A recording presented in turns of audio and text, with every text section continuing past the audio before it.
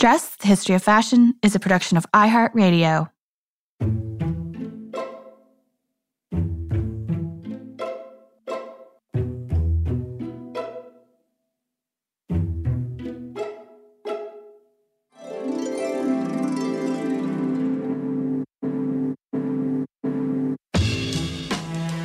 With over 7 billion people in the world, we all have one thing in common. Every day, we all get dressed. Welcome to Dressed, The History of Fashion, a podcast that explores the who, what, when of why we wear. We are fashion historians and your hosts, Cassidy Zachary and April Callahan. Cass, before we get started today with our very special guest, I think both you and I would like to let our listeners know that Dressed has been nominated for a major award. I know, it's so exciting. We found out this past week. I think you and I are still kind of like shocked by it, but we've been nominated in the Best Beauty and Fashion Podcast category for the 2020 iHeartRadio Podcast Awards, which, April, I did not know this. It's the largest award show for the podcasting industry with more than 25 categories.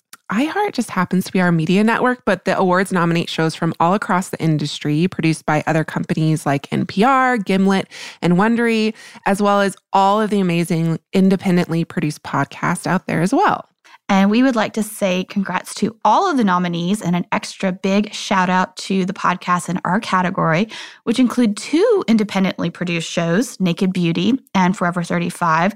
And they just proved that you can do this yourself if you're interested in doing so. And also a shout out to Fat Mascara, who's with At Will Media, and The Cut on Tuesdays, which is produced by Gimlet. Congrats, ladies. Yes, congratulations. And I think to say, April, that you and I are excited is a little bit of an understatement. Apparently, there's a red carpet that we will be on, so hopefully we'll meet these other ladies there. I also welcome any and all listener suggestions about what to wear. And listeners, that's already a big thing in my mind because I have no idea. Listeners, thank you so much for making this show such a success. We love you all. Yes. And you know what else I'm excited about, Cass? Well, I'm going to go out on a limb here and say our guest today, because the amazing Dana Thomas joins us in the studio in New York, where she was visiting from Paris, where she lives. And Dana is a renowned fashion journalist who has worked as a correspondent to Newsweek in Paris, as well as being a regular contributor to the various New York Times publications, because you know there are many out there, but also the Wall Street Journal, the New Yorker, Harper's Bazaar, Vogue. I mean, the list just goes on. And she's also written 3 books, which we're going to speak about here in a bit. Yes, Dana's substantial contributions to the field of fashion journalism were even recognized by the French Minister of Culture back in 2016 when she was made a Chevalier of the Order of Arts and Letters. What an honor. And we are so thrilled she's able to join us. Welcome, Dana. Dana, thank you so much for joining us today. It's my pleasure to be here. Yeah, and I've been a big fan of your books for many years now, from Deluxe, which is a really captivating social history of the luxury industry, to Gods and Kings, which actually Cass and I have already talked about on the show because we did a mini-sode about our favorite fashion history books, and that was on both of our lists. Neither one of us had told each other what was going to be on the list before we did it. Fantastic. So you both like Alexander McQueen and John Galliano. Yes, absolutely. So it is a biography, basically, of their parallel career trajectories, right? Exactly. But now... And competitions. Yes. Exactly. Rivalry. And now we have your latest book, which is called Fashionopolis, The Price of Fast Fashion and the Future of Clothes. And I was so excited that you had a new book out. I basically read this whole thing in under a day. And it didn't take me that long to write it. I have to say this is a very important book. And I think that any of our listeners who go out, pick it up, and read it are going to come away stunned with the information that's in this. Like, basically, if you wear clothes, you need to read this book. That's the idea. Yeah. That's why I wrote it. So you note in the introduction that consumers, quote, I'm quoting you, snap up 5 times more clothing now than they did in 1980. Yeah. And that in 2018, that averaged 68 8 garments a year. Yep. So Average. Yeah, average. So obviously, like a lot of people are consuming a lot more than that. My question is going to be really broad. What happened? What the hell happened in the last 40 years? Like, why are we finding ourselves in this place?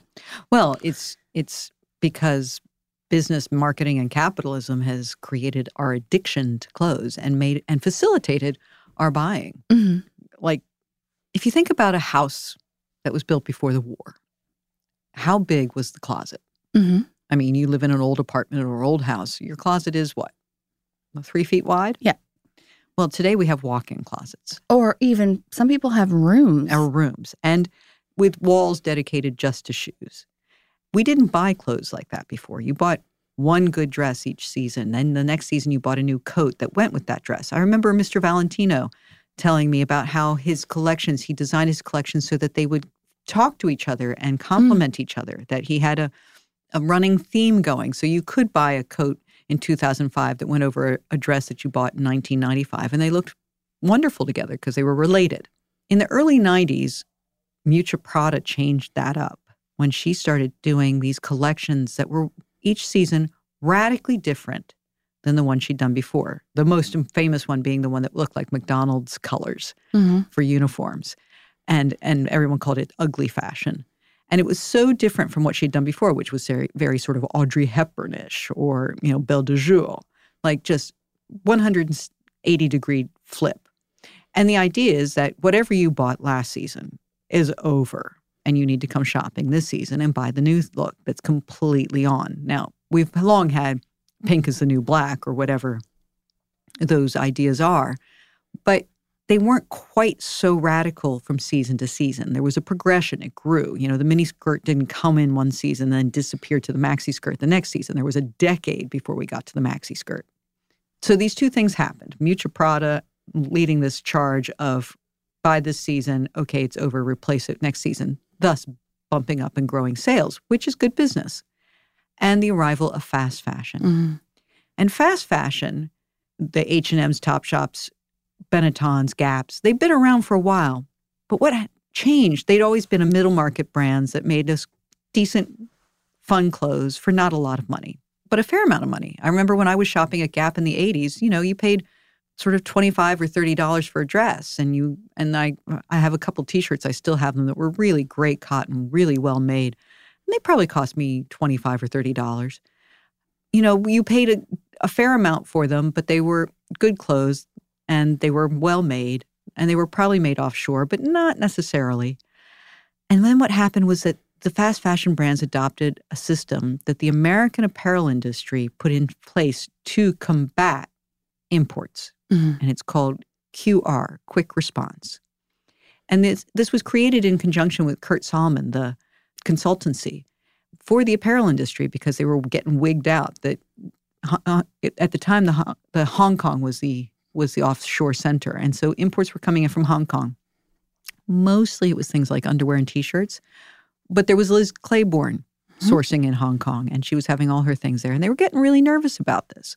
So Quick Response was that a collection is conceived, say, in January, sourced, presented in September for the clothes that would be sold the following March. And the retailers are guessing, now they're buying even in June and July before the show. They're guessing what everyone's going to want a year from now or a year and a half from now. Right. And then they have to push those clothes onto consumers when they hit the stores.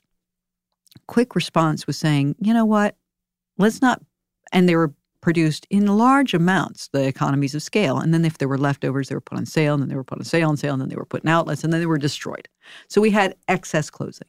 Quick Response was, let's do that whole system, except that you order, say, 10 instead of 100 of that look for your department store chain across the country. And if it sells, we can put it back in production and get you more really quickly and get them on the floor, within a week or 2 weeks. So it was like test marketing, basically. So it was like test marketing. It was drops, but it wasn't drops where they were all the time. It was based on that long-term cycle, but you weren't losing your shirt by overproducing. Right. Literally. And fast fashion took that idea of Quick Response and adapted it where those quick response to things selling could change with the fashion really quickly. So instead of January conception of a collection, sales in the summer, show in September, more sales in the fall for delivery for, the spring the following year, they would see something in January, make it in January, and then it's get in it the store. Get it in the store in January, Yeah. February. It could take, 4 to 6 weeks from idea to the floor. And they were doing these drops every 2 weeks. Now, the idea is that the more you're changing the clothes on the shop floor, the more customers want to come in. And Zara Starr was the one who adapted the QR to the middle market fashion range. Zara saw the uptick immediately. Before he started doing this, shoppers went 4 to 5 times a year into stores. When he started QR and putting in drops every 2 weeks, it became 17 times a year. What? 4 times more than previously. And if you just bought one thing each of those times, sales went up 4 times. Mm-hmm. And they just realized this was gold. Right. And it was really easy. And so how has it changed how things are done? Well, I was at a show, as I write it in the book, America Transu show, and she showed these beautiful prints in September. And as we walked out, a major retailer, online retailer, told me, I bet Topshop's already working on that butterfly print. And it's absolutely true. What happens now is that everyone Instagrams what they see on the shows. Mm-hmm. In the old days, you had somebody like Hamish Bull sitting next to you sketching what he saw, and then it would get photographed and put in Vogue in 6 months. And they were on that same cycle as the retailers. Now you just snap it and you post it. And then they see how many likes each item has, and it's an instant market study. And they say, boom, let's start working on that. Let's put it in production. Let's put it in the store before America Transu's even had her sales. Yeah. And it's completely changed the cycle of fashion and how we consume it. So if we go into the stores, it's probably more than 17 times a year now. I walked past a Primark in London a few weeks ago, and I saw on Oxford Street, and I saw these grocery carts, those low ones that you drag around like a suitcase, Yeah. at the front door. And I thought, right, that explains everything. They want you to buy so much in that store that you need to just dump Luggage. it into a grocery cart. And also it explains how we appreciate clothes. The clothes today are cheaper than they've ever are. I kept hearing this when I was working on the book. And it's true. When I started thinking back to what I was paying in the 80s at Gap, when I was a Gap customer in my 20s, I was probably paying a bit more than you would today. Right. Or at least the same. Mm-hmm. The quality was better. I was getting more for my money. But how can that be that I'm paying the same amount in the 1980s for clothes as I am today when I'm making so much more money and everything else costs so much more? Right. So it's true that clothes never cost so little, and therefore we buy them en masse. And we dump them into these carts that we're dragging around the stores. So already we don't have the respect for the garment. We're throwing it in this filthy plastic thing, just like piled in, Mm-hmm. and we're buying them en masse. We're burning through them en masse, and we're getting rid of them at lightning speed. The average garment today is worn 7 times before it's tossed. Right. And I was told in China, it's 3 times. Now, given how much I wear my clothes, I have jackets that I wear till they're threadbare. I still have those T-shirts from the Gap in the 1980s.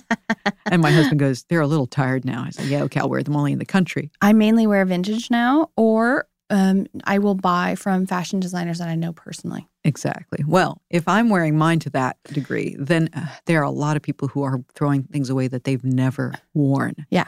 And those clothes that arrive with tags in Africa, where we shunt our clothes because we can't, our landfills are heaving with them. They call those clothes dead people clothes because they think, how can anybody who's alive be throwing away perfectly good clothes that still have the tags on them? You just actually introduced us into my next question, Great. which was, where are all these clothes going? Because we talked about, closet space is finite for most people. Yeah. And if you are bringing in, as you say in the book, 68 new garments a year on average. On average. You have to get rid of some things. You got to go through it. Where is all that going? Well, it goes to charity, and charity will use it for charity on occasion for homeless people. If there's a disaster, hurricane wipes out Puerto Rico or Haiti, or, clothes get sent. Though Haiti now says, please stop sending us your clothes. We have too many here now too. And they have their own indigenous fashion trades. And fashion trades, business. It's significantly damaging Exactly. textile traditions in Exactly. countries abroad when we are exporting all of our unwanted clothes. And then a lot go to Africa.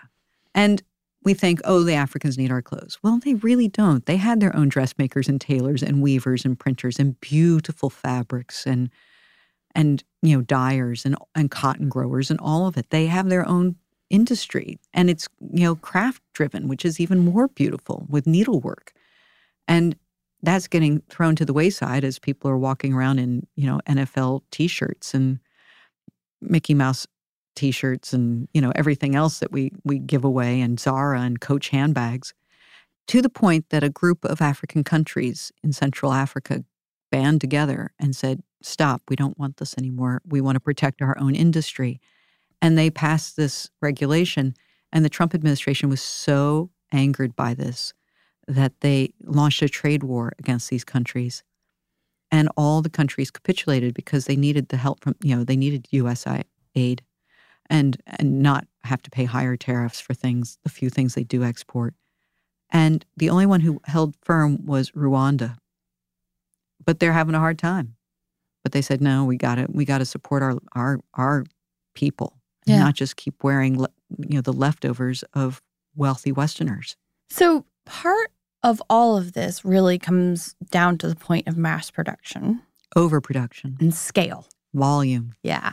So this is, of course, possible by way of technology. And this is something that you speak about quite a bit in your book. Mm-hmm. And you wrote that our technology has evolved, but our ethos has not. Right. So I'm hoping you might expound on that. Well, of course, the whole idea of more is better. Mm-hmm. And also that idea of economies of scale that we talk about. I talked to Maria Cornejo. Yes.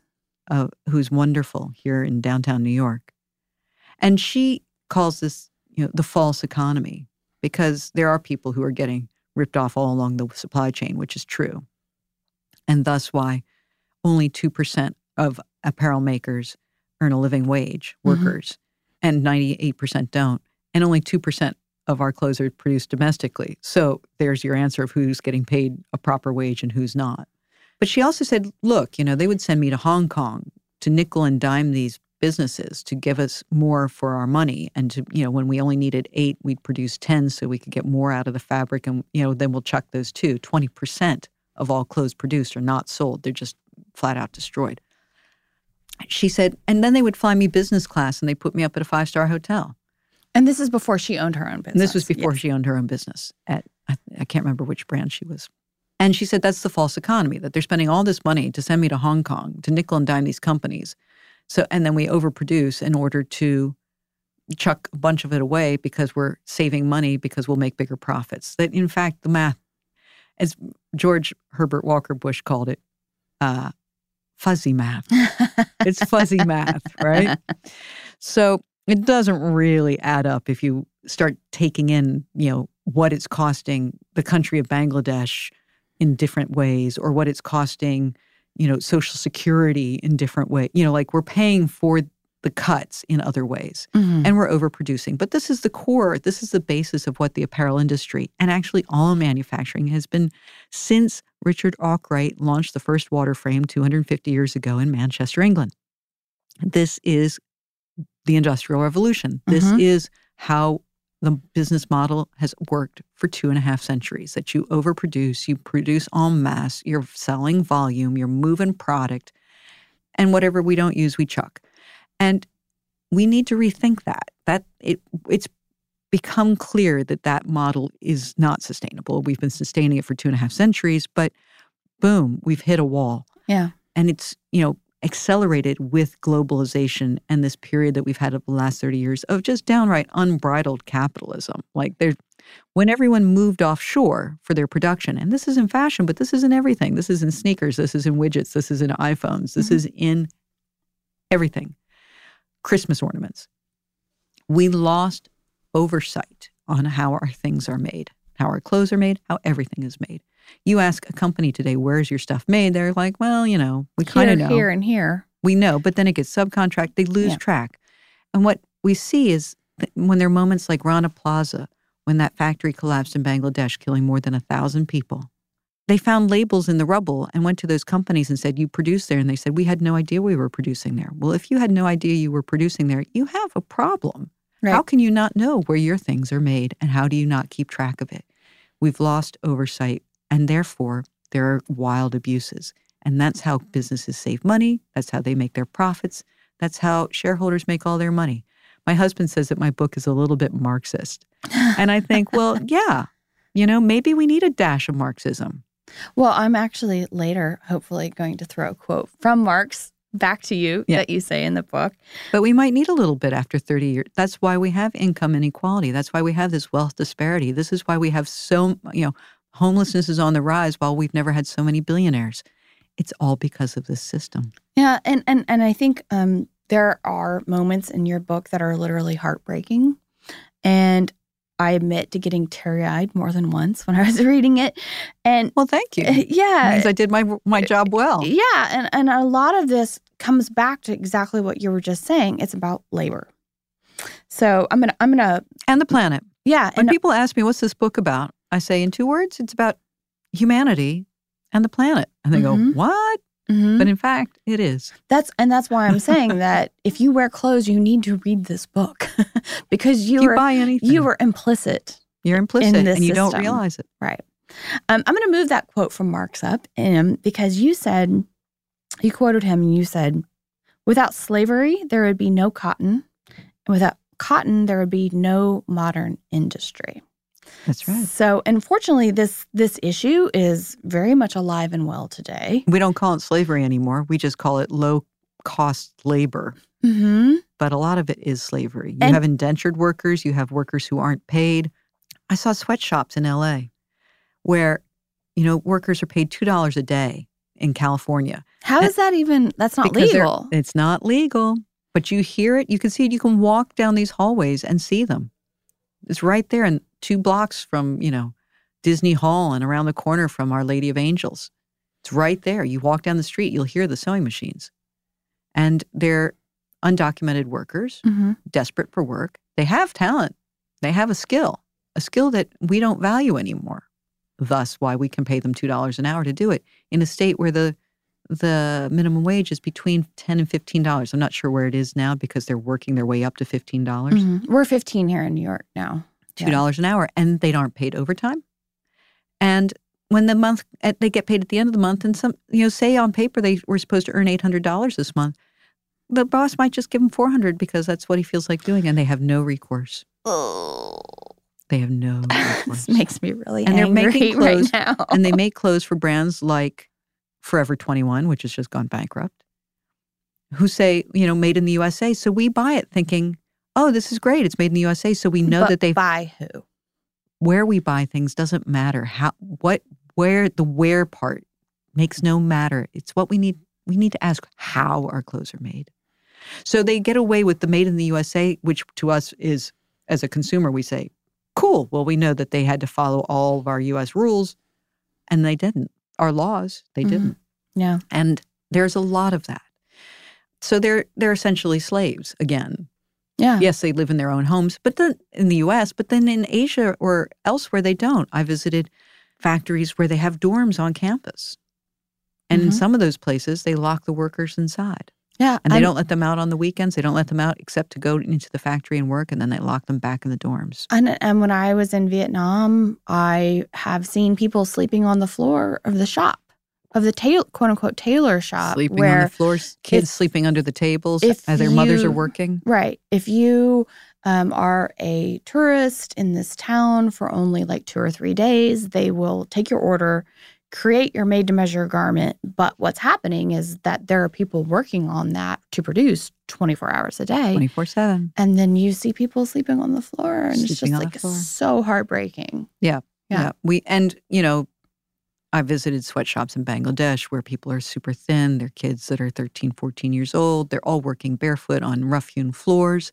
The windows were broken. It's 100 degrees temperature. There's slop on the walls. The one staircase house is encumbered with boxes, so they couldn't get out if they wanted to. And they were making jeans for, a pretty well-known brand in Russia. And they're not being paid the minimum wage of $68 a month, which is already half the living wage. They're paid a fraction of that. So it's still the same. Without the slavery, we wouldn't have our industry to the degree we have it. Right. And I think it's important to acknowledge all of these really deeply disturbing and bleak aspects of the fashion industry. But at the same time, I also want to say that all is not lost. No, we call this the Book of Hope. Yes. And we're going to take a super short sponsor break. But when we come back, we're going to talk about, hopefully, some of the visionaries who are forging fashion's new path. Yes.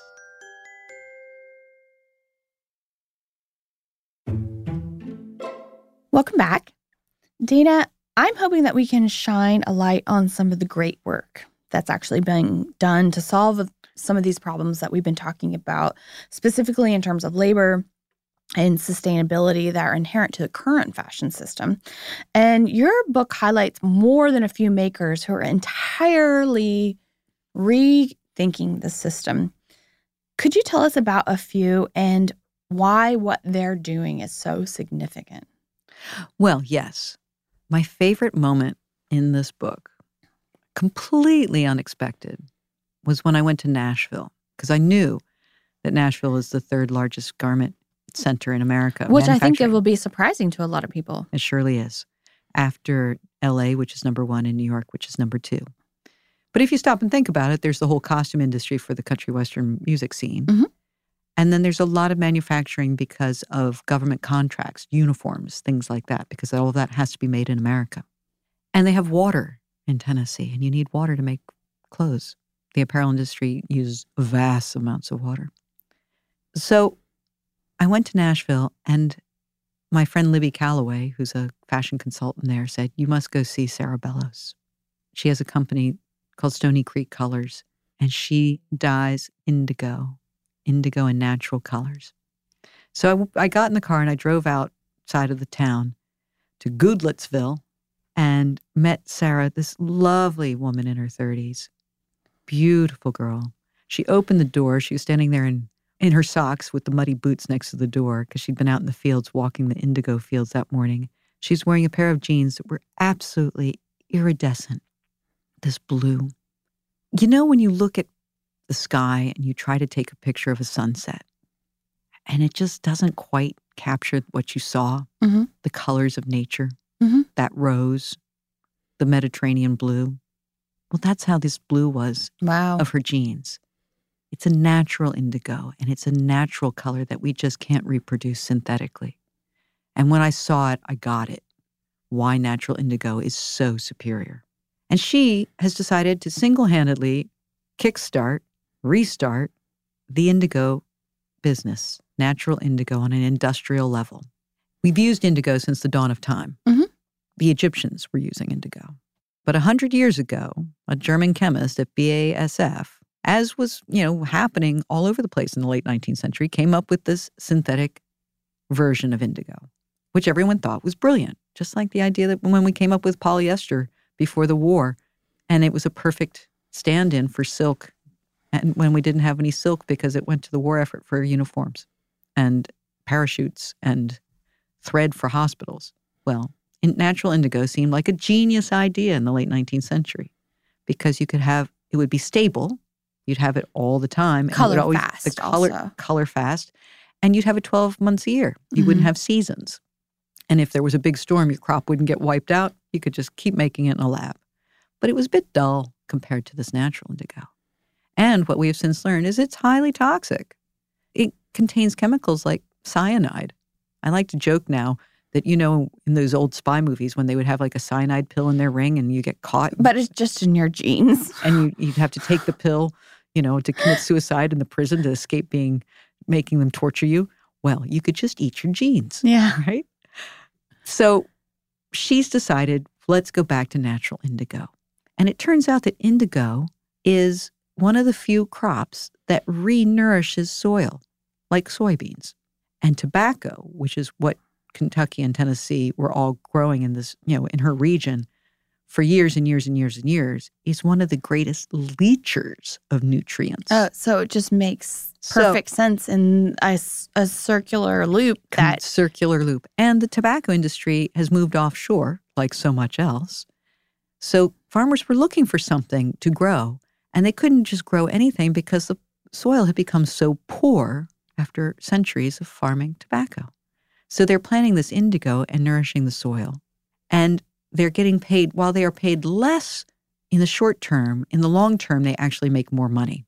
And that's what all of this is about. When we talk about slow fashion and we talk about the environment, our capitalist business system is built on the short term, right? Quarterly results. Yes. How much money are we going to make tomorrow, today? But in the long term, we lose money, and because we've impacted the planet in a way that it can't keep giving back to us. And the slow fashion and the slow manufacturing movement says, no, let's think about this in a long game. Mm-hmm. How much money will we be making in 10 years if we kill our fields? Right.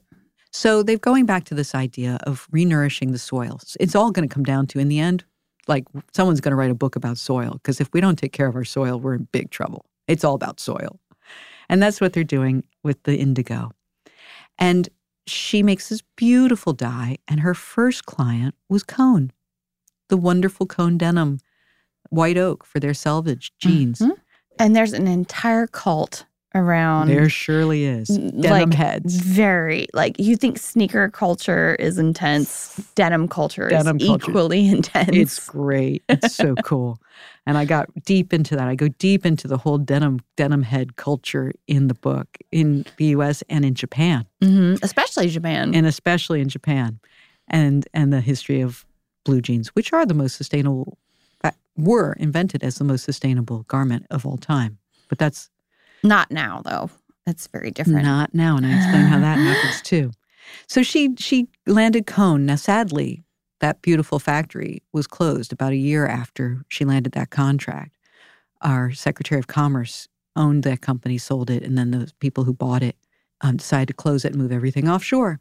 But she's working with Patagonia. She's working with some other folks. She was wearing just Gustin jeans, I think is how you pronounce it, Gustin, out of San Francisco when I saw her, made with her indigo. And when I met her, she said, I hope I can command 1% of the industry. And when I called her back 2 years later to double check and get updates on everything, she said, it's looking like I might get 3% of the industry. And the beauty of that is if she gets 3% of the industry, she also might inspire others to do the same. And then suddenly it'll be 10%. Right. And then 20%. And wouldn't it be great if at one point we had half and half? And that's what I say about, we'll never get rid of fast fashion, just like we're never going to get rid of fast food.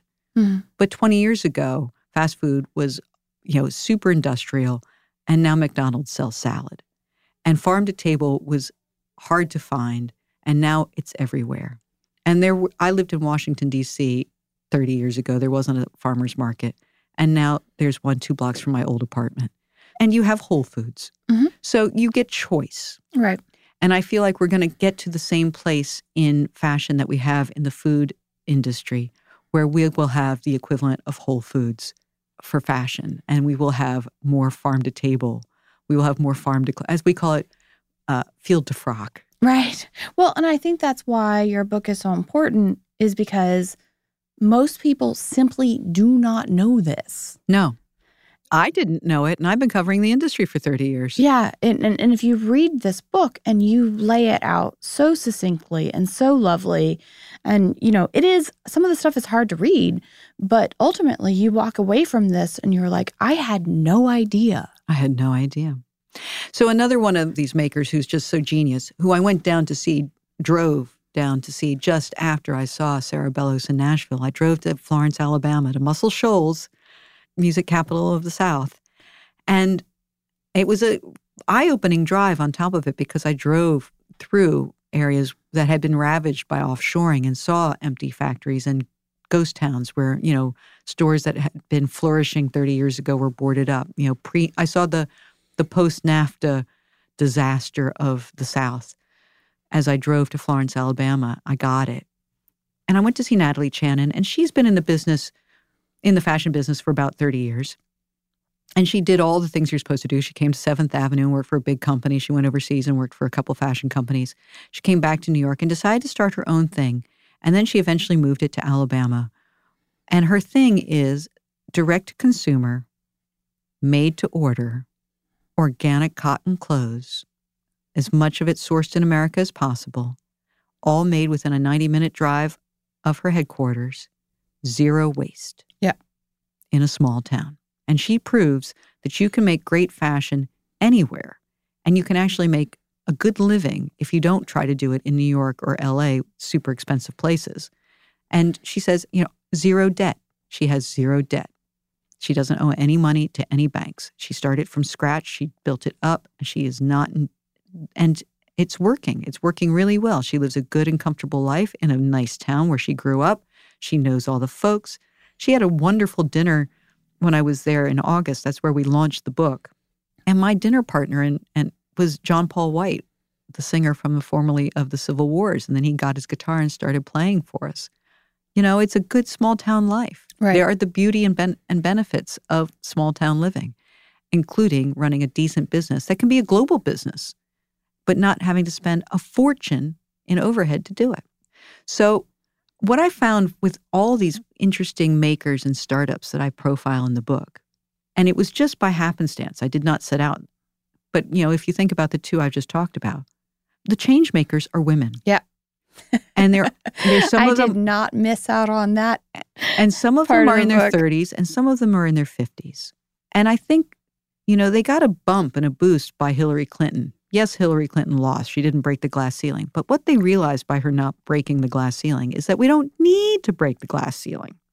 That we can just step over here to the side and start something new on our own and do it the way we want to do it and not try to do it in the system that's existed for 250 years, which was invented by men, run by men, maintained by men, and men who profit. Hell to that. And that's why Dressed exists, honestly, partially. We didn't ever start out to make a feminist podcast. No.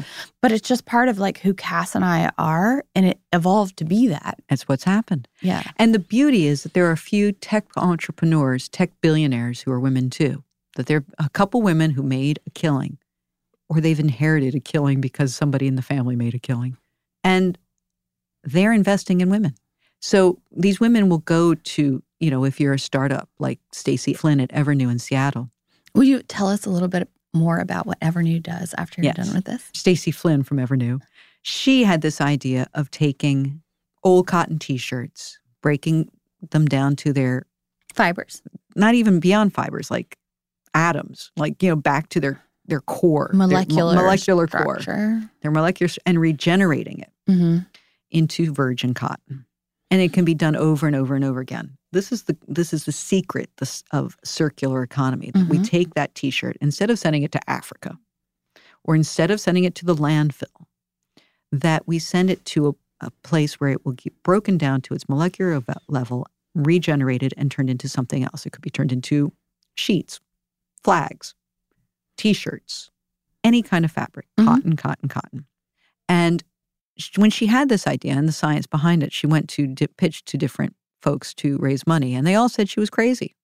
And in fact, most of these entrepreneurs, when they pitched to the status quo financiers, the regular financiers we've had forever, the ones you'd go to, the angels, but old school, they all say to these women, "You're crazy."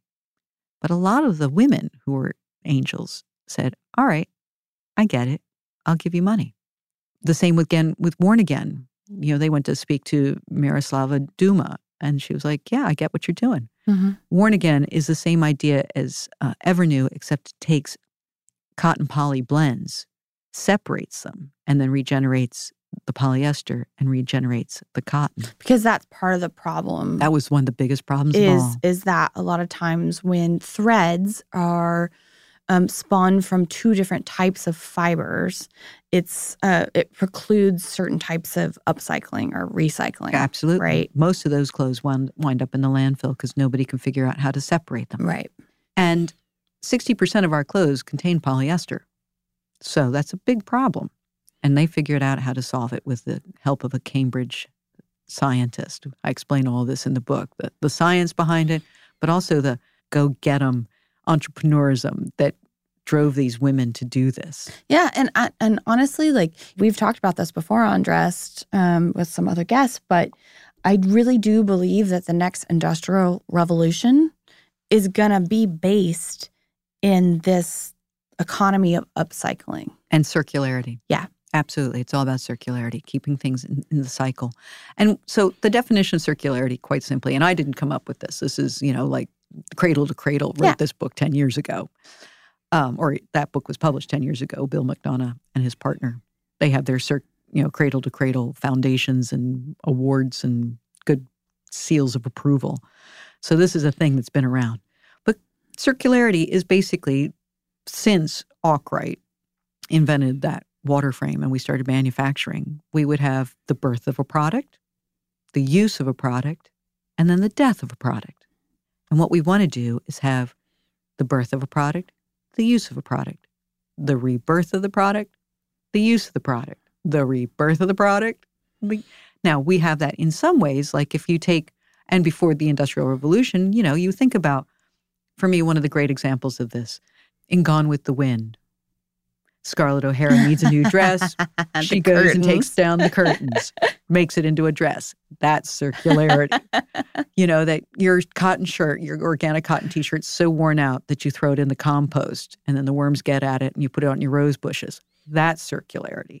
You're using it to absolutely, it's not going in a landfill, that it's going, and landfills we think, oh, but that'll break down. Well, plastic doesn't break down. That means polyester doesn't break down. It's going to be sitting in there forever moldering. Mm-hmm. So, no, what we need to do is think about how we're going to take that product and reuse it in some clever way. It could be upcycling, where you take your jeans and you turn them into a handbag or a skirt or cut-offs yourself. Or, you take your old flannel pajamas and cut them up into rags to polish the silver. You don't just throw them in the trash. And circularity on a business level is companies like Evernew and Worn Again. And this is the future of fashion. Mm-hmm. This is why the subtitle of the book is "And the Future of Fashion." Yeah, absolutely. And many of the makers that we just talked about just now are advocates for slow fashion. But there's also this very fascinating part of your book where you talk about innovators that are promoting technology as the future of sustainable fashion. And one of my very favorite parts actually is the part where you talk about the intersection of robotics in the garment industry, because I didn't know anything about this. And ultimately, Sobots. Yeah, it's Sobots, SEWBOTS, which is fabulous. I think ultimately you come away with the thought that maybe that's a double-edged sword. So I'm hoping you can talk about that. And also just a little bit about like, where are we with things like robotics in the garment industry and also 3D printing, which is amazing. And you went and visited Iris Van Herpen's studio. I'm a huge fan of her. She's wonderful.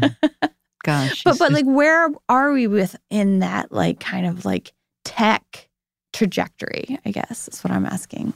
Well, Sobots are already making our clothes. There's a wonderful man in Atlanta who came up with the Sobot title for what they're doing, and I think he's trademarked it. And he has a factory in Arkansas that's making bath mats. They're going to make T-shirts. Now, there are a lot of people who say, oh, but that's getting rid of jobs. It is and it isn't. But it's the same argument as when the sewing machine came onto the market. And the creation of, and the water frame, was going to take away the jobs of weavers. It's creating different jobs is what's happening. And yes, there'll be fewer jobs, but the jobs that are there will be better jobs. You're not going to be just running up zippers all day long and getting repetitive motion issues and doing mindless work for pennies. If a garment costs $20, that means the person who made it was probably paid 20 cents. If you're running a machine that's a robotic machine, then you have a more valuable skill. You're getting paid a lot more than 20 cents for that job, which is great. You're getting a living wage.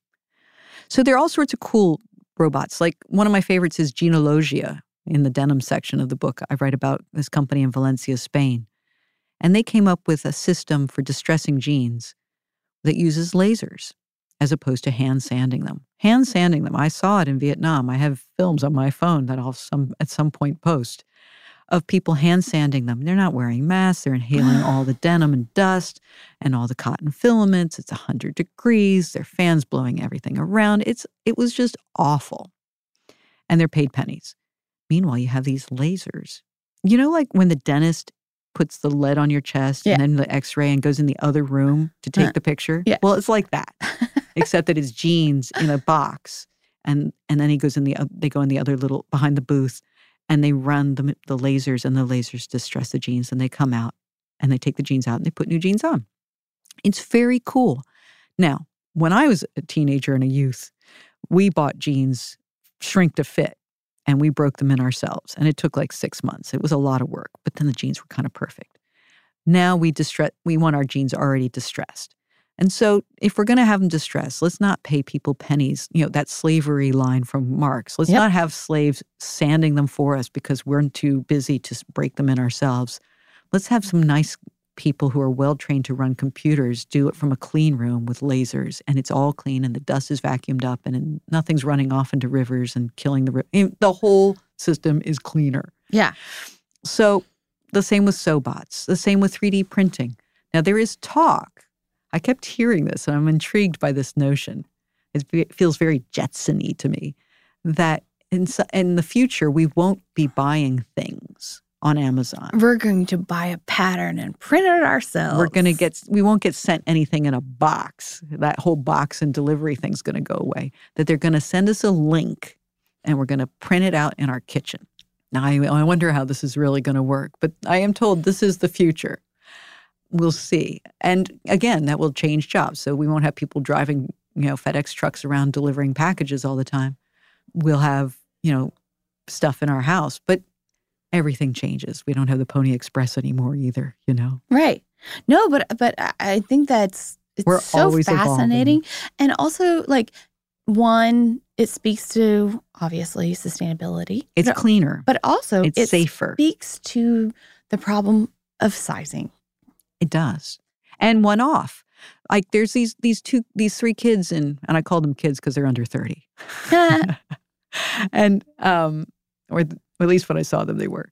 And they're in London, and they have a company called Unmade, and they've come up with a computer program, robotic basically, that fits onto knitting machines up in the knitwear district in Scotland, which had been having a hard time keeping going, where you just make a red sweater, and then you make, a red V-neck, a purple turtleneck, a green crew neck, that you don't have to do that economies of scale run of 100 red V-necks in order to get the 80 that you want. You throw 20 away. That idea that we produce 100 billion garments a year, but we only sell 80 billion, which is kind of crazy. It's definitely crazy. Instead, we can build made to order, just like Alabama Channon, but on an industrial level. So they came up with this program, robotics, to attach to these machines, and so each sweater can come out exactly what the customer wants, and it's shipped directly from the factory to the consumer. So you order it on Monday, and you get it by Friday, but you know what you want, and you're getting exactly what you want. You liked that red sweater, but you look terrible in crew necks. You want a V-neck. Well, you can get it in a V-neck and order it in a V-neck. Mm-hmm. And that's the future. Right. And even being able to not only do it, not even order it, but to do it in-house. In-house. And they retrofit the old machines, so it's not wasteful. They're not chucking old machines to put in new machines. They've just come up with this program to adapt the old machines to this new way. Mm-hmm. That's fantastic.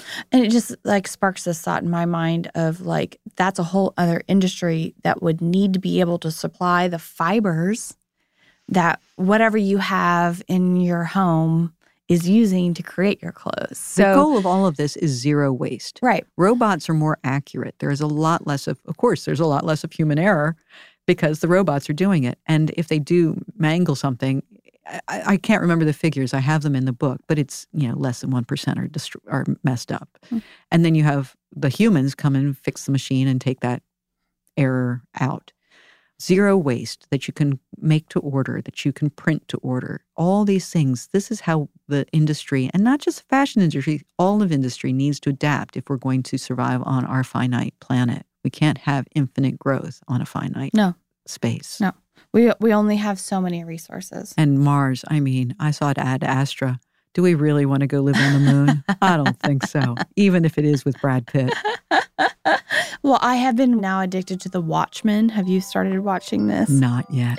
It's really fabulous, but also there is the evil villain that lives on Mars.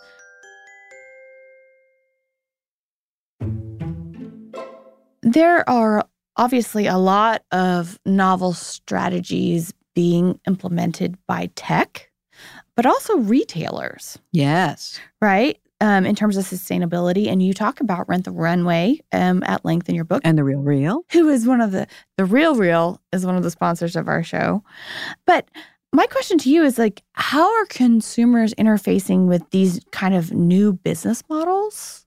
I think that they're very interesting. I mean, a lot of these people are really pushing like the idea of retail outside of the box. Yes.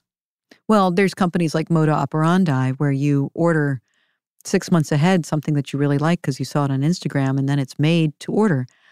When I worked at the Washington Post forever long ago, and I worked for the wonderful fashion editor, Nina Hyde, I had a shopping column. I'm the curator in charge of her papers, by the way. I'm the one who got those papers to New York.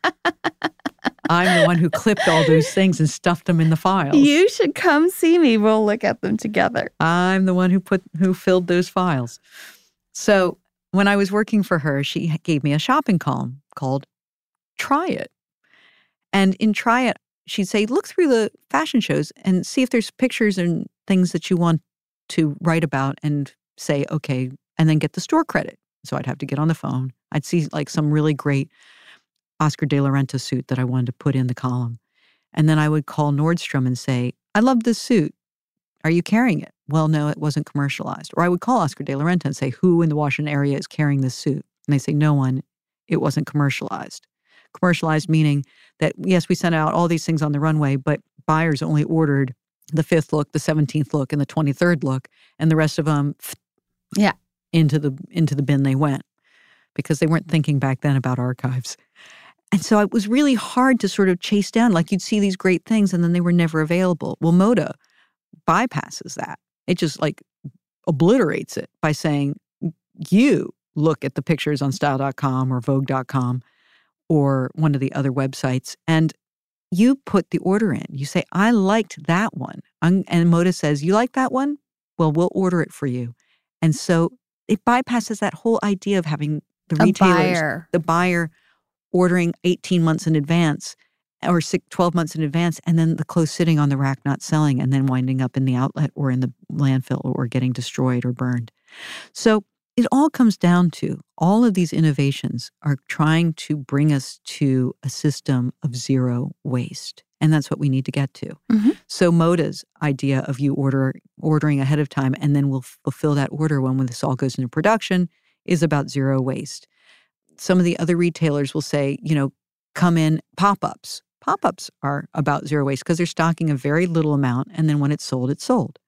There are all of these different ways that we're consuming. Natalie Channon is direct-to-consumer, made-to-order, zero waste.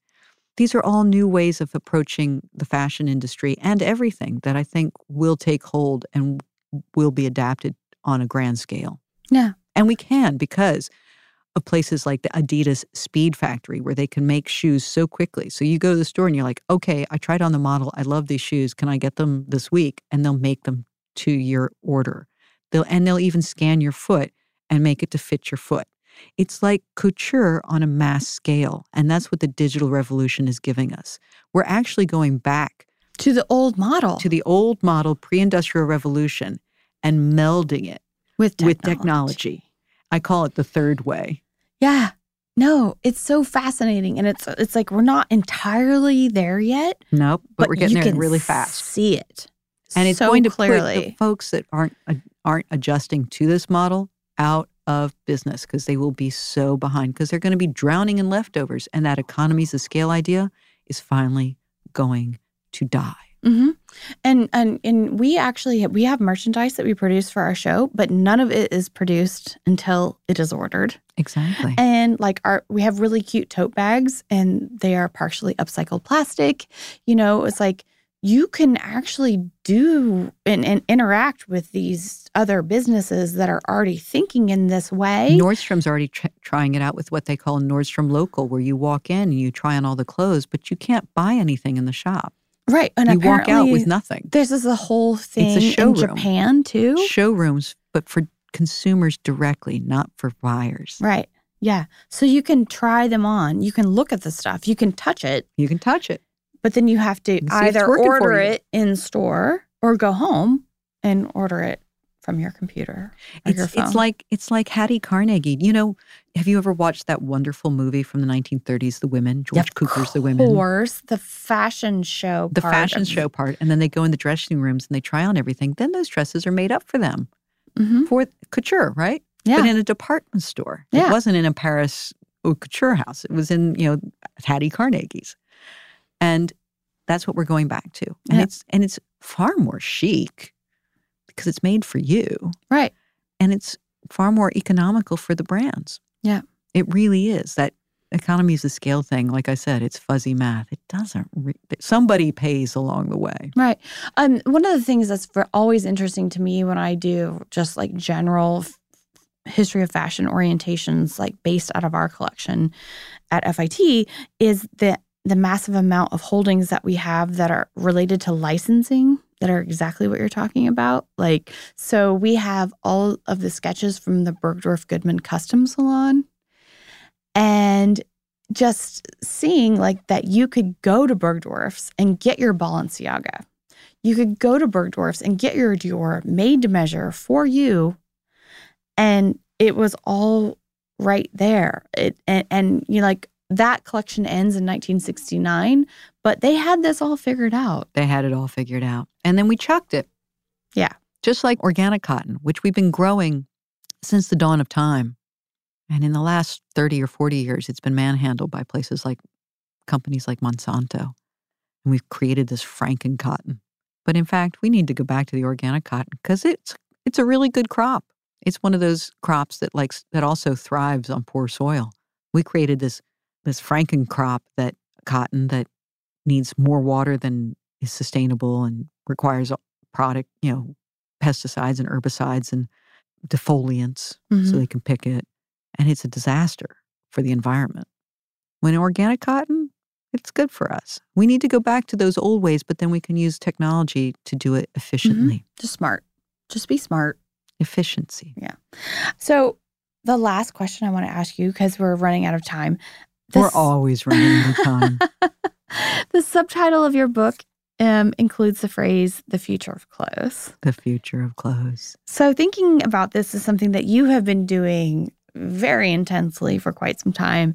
And I'm just curious about your thoughts on fashion's future. I mean, that's a huge question, but... Well, here we go. If I had my crystal ball and I could tell you, then I would invest in those ideas and then I wouldn't have to write any more books. Because writing books is hard. Writing books is hard. People think that you just pump them out and everyone's like, what's your next book going to be? I'm like, I'm not writing another book anytime soon. Books are hard, but books are great. Yeah. I have one daughter and 3 books. Because it was going to be more children or more books. The future of fashion, I think, is that we're going to go 2 different directions. And I wrote this in Deluxe, and that did happen.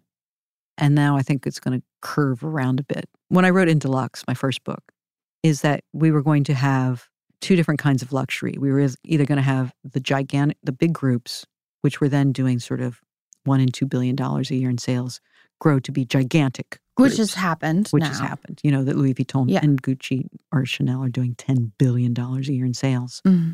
Just enormous. They're going to get enormous.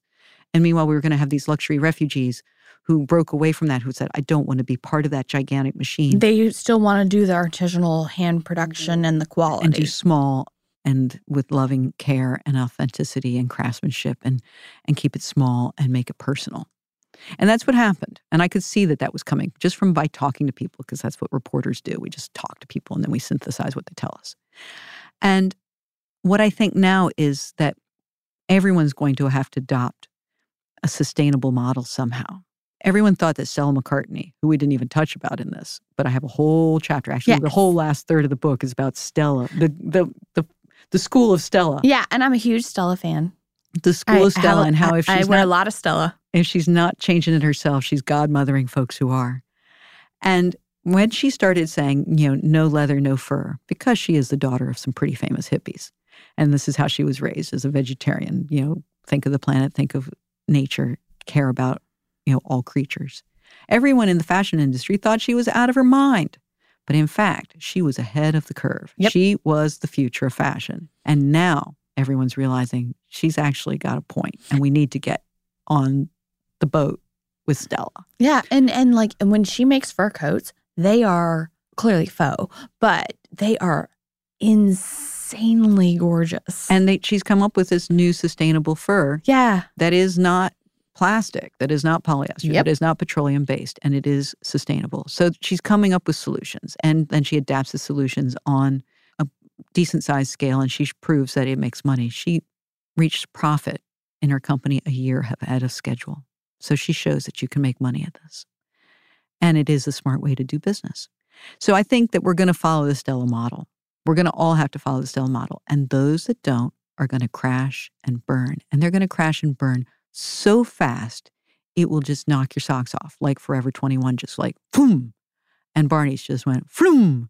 They're going to crash and burn if they don't get with the Stella program. Dana, thank you. Thank you. You're like one of my all-time favorite writers. So this has literally been so amazing to talk to you. Thank you. And thank you for taking time out of your time when you were in New York, because you actually live in Paris. I live in Paris. To come into the studio and talk to us today on Dressed. My pleasure, anytime. Yes, Dana, thank you so much. Okay, April, when you said that everyone who wears clothes needs to read this book, you were not joking. It's jam-packed with some rather, honestly, terrifying facts about the fashion industry. We cannot ignore these any longer. There's all these facts about the industry itself, but us as consumers as well. Mm-hmm. But all is not lost. There are, again, some really wonderful tales of fashion brands that are working responsibly. And we touched on just a handful of those in the interview, but I think our listeners will be delighted to read about many others that are covered in the book as well. Truth. And with that, well, I think that does it for us this week, Dressed listeners. May you consider the legacy of fast fashion that might just be lurking in your closet next time you get dressed. Please tune in Thursday for our Fashion History Mystery mini-sode where we answer listener questions. And of course, if you'd like to submit a question for a Fashion History Mystery for Season 3 of Dressed, you can DM us on Instagram at dressed_podcast, or you can also write to us at dressed@iheartmedia.com. Cass, I'm so glad that you brought up Season 3 of Yay! Dressed, because we should probably let our listeners know that we will be going on hiatus starting in December in order to take a much-needed respite, also to spend time with friends and family over the holidays, etc. But fear not, we will be back the very first week of February, just in time for Fashion Week. Yep. And in the meantime, Dressed listeners, there's actually 140 episodes of Dressed. Can you believe that, April? 140 episodes. It's amazing. So, you can revisit those, and those can keep you warm over these wintry months until we return. We will miss you, but as we said, you can always email us or DM us, and, we'll probably pop up on Instagram every now and then, too. Oh, yeah, we will.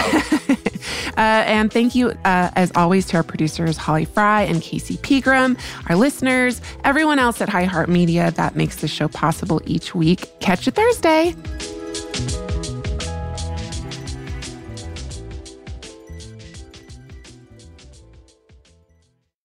Dressed: The History of Fashion is a production of iHeartRadio. For more podcasts from iHeartRadio, visit the iHeartRadio app, Apple Podcasts, and wherever else you listen to your favorite shows.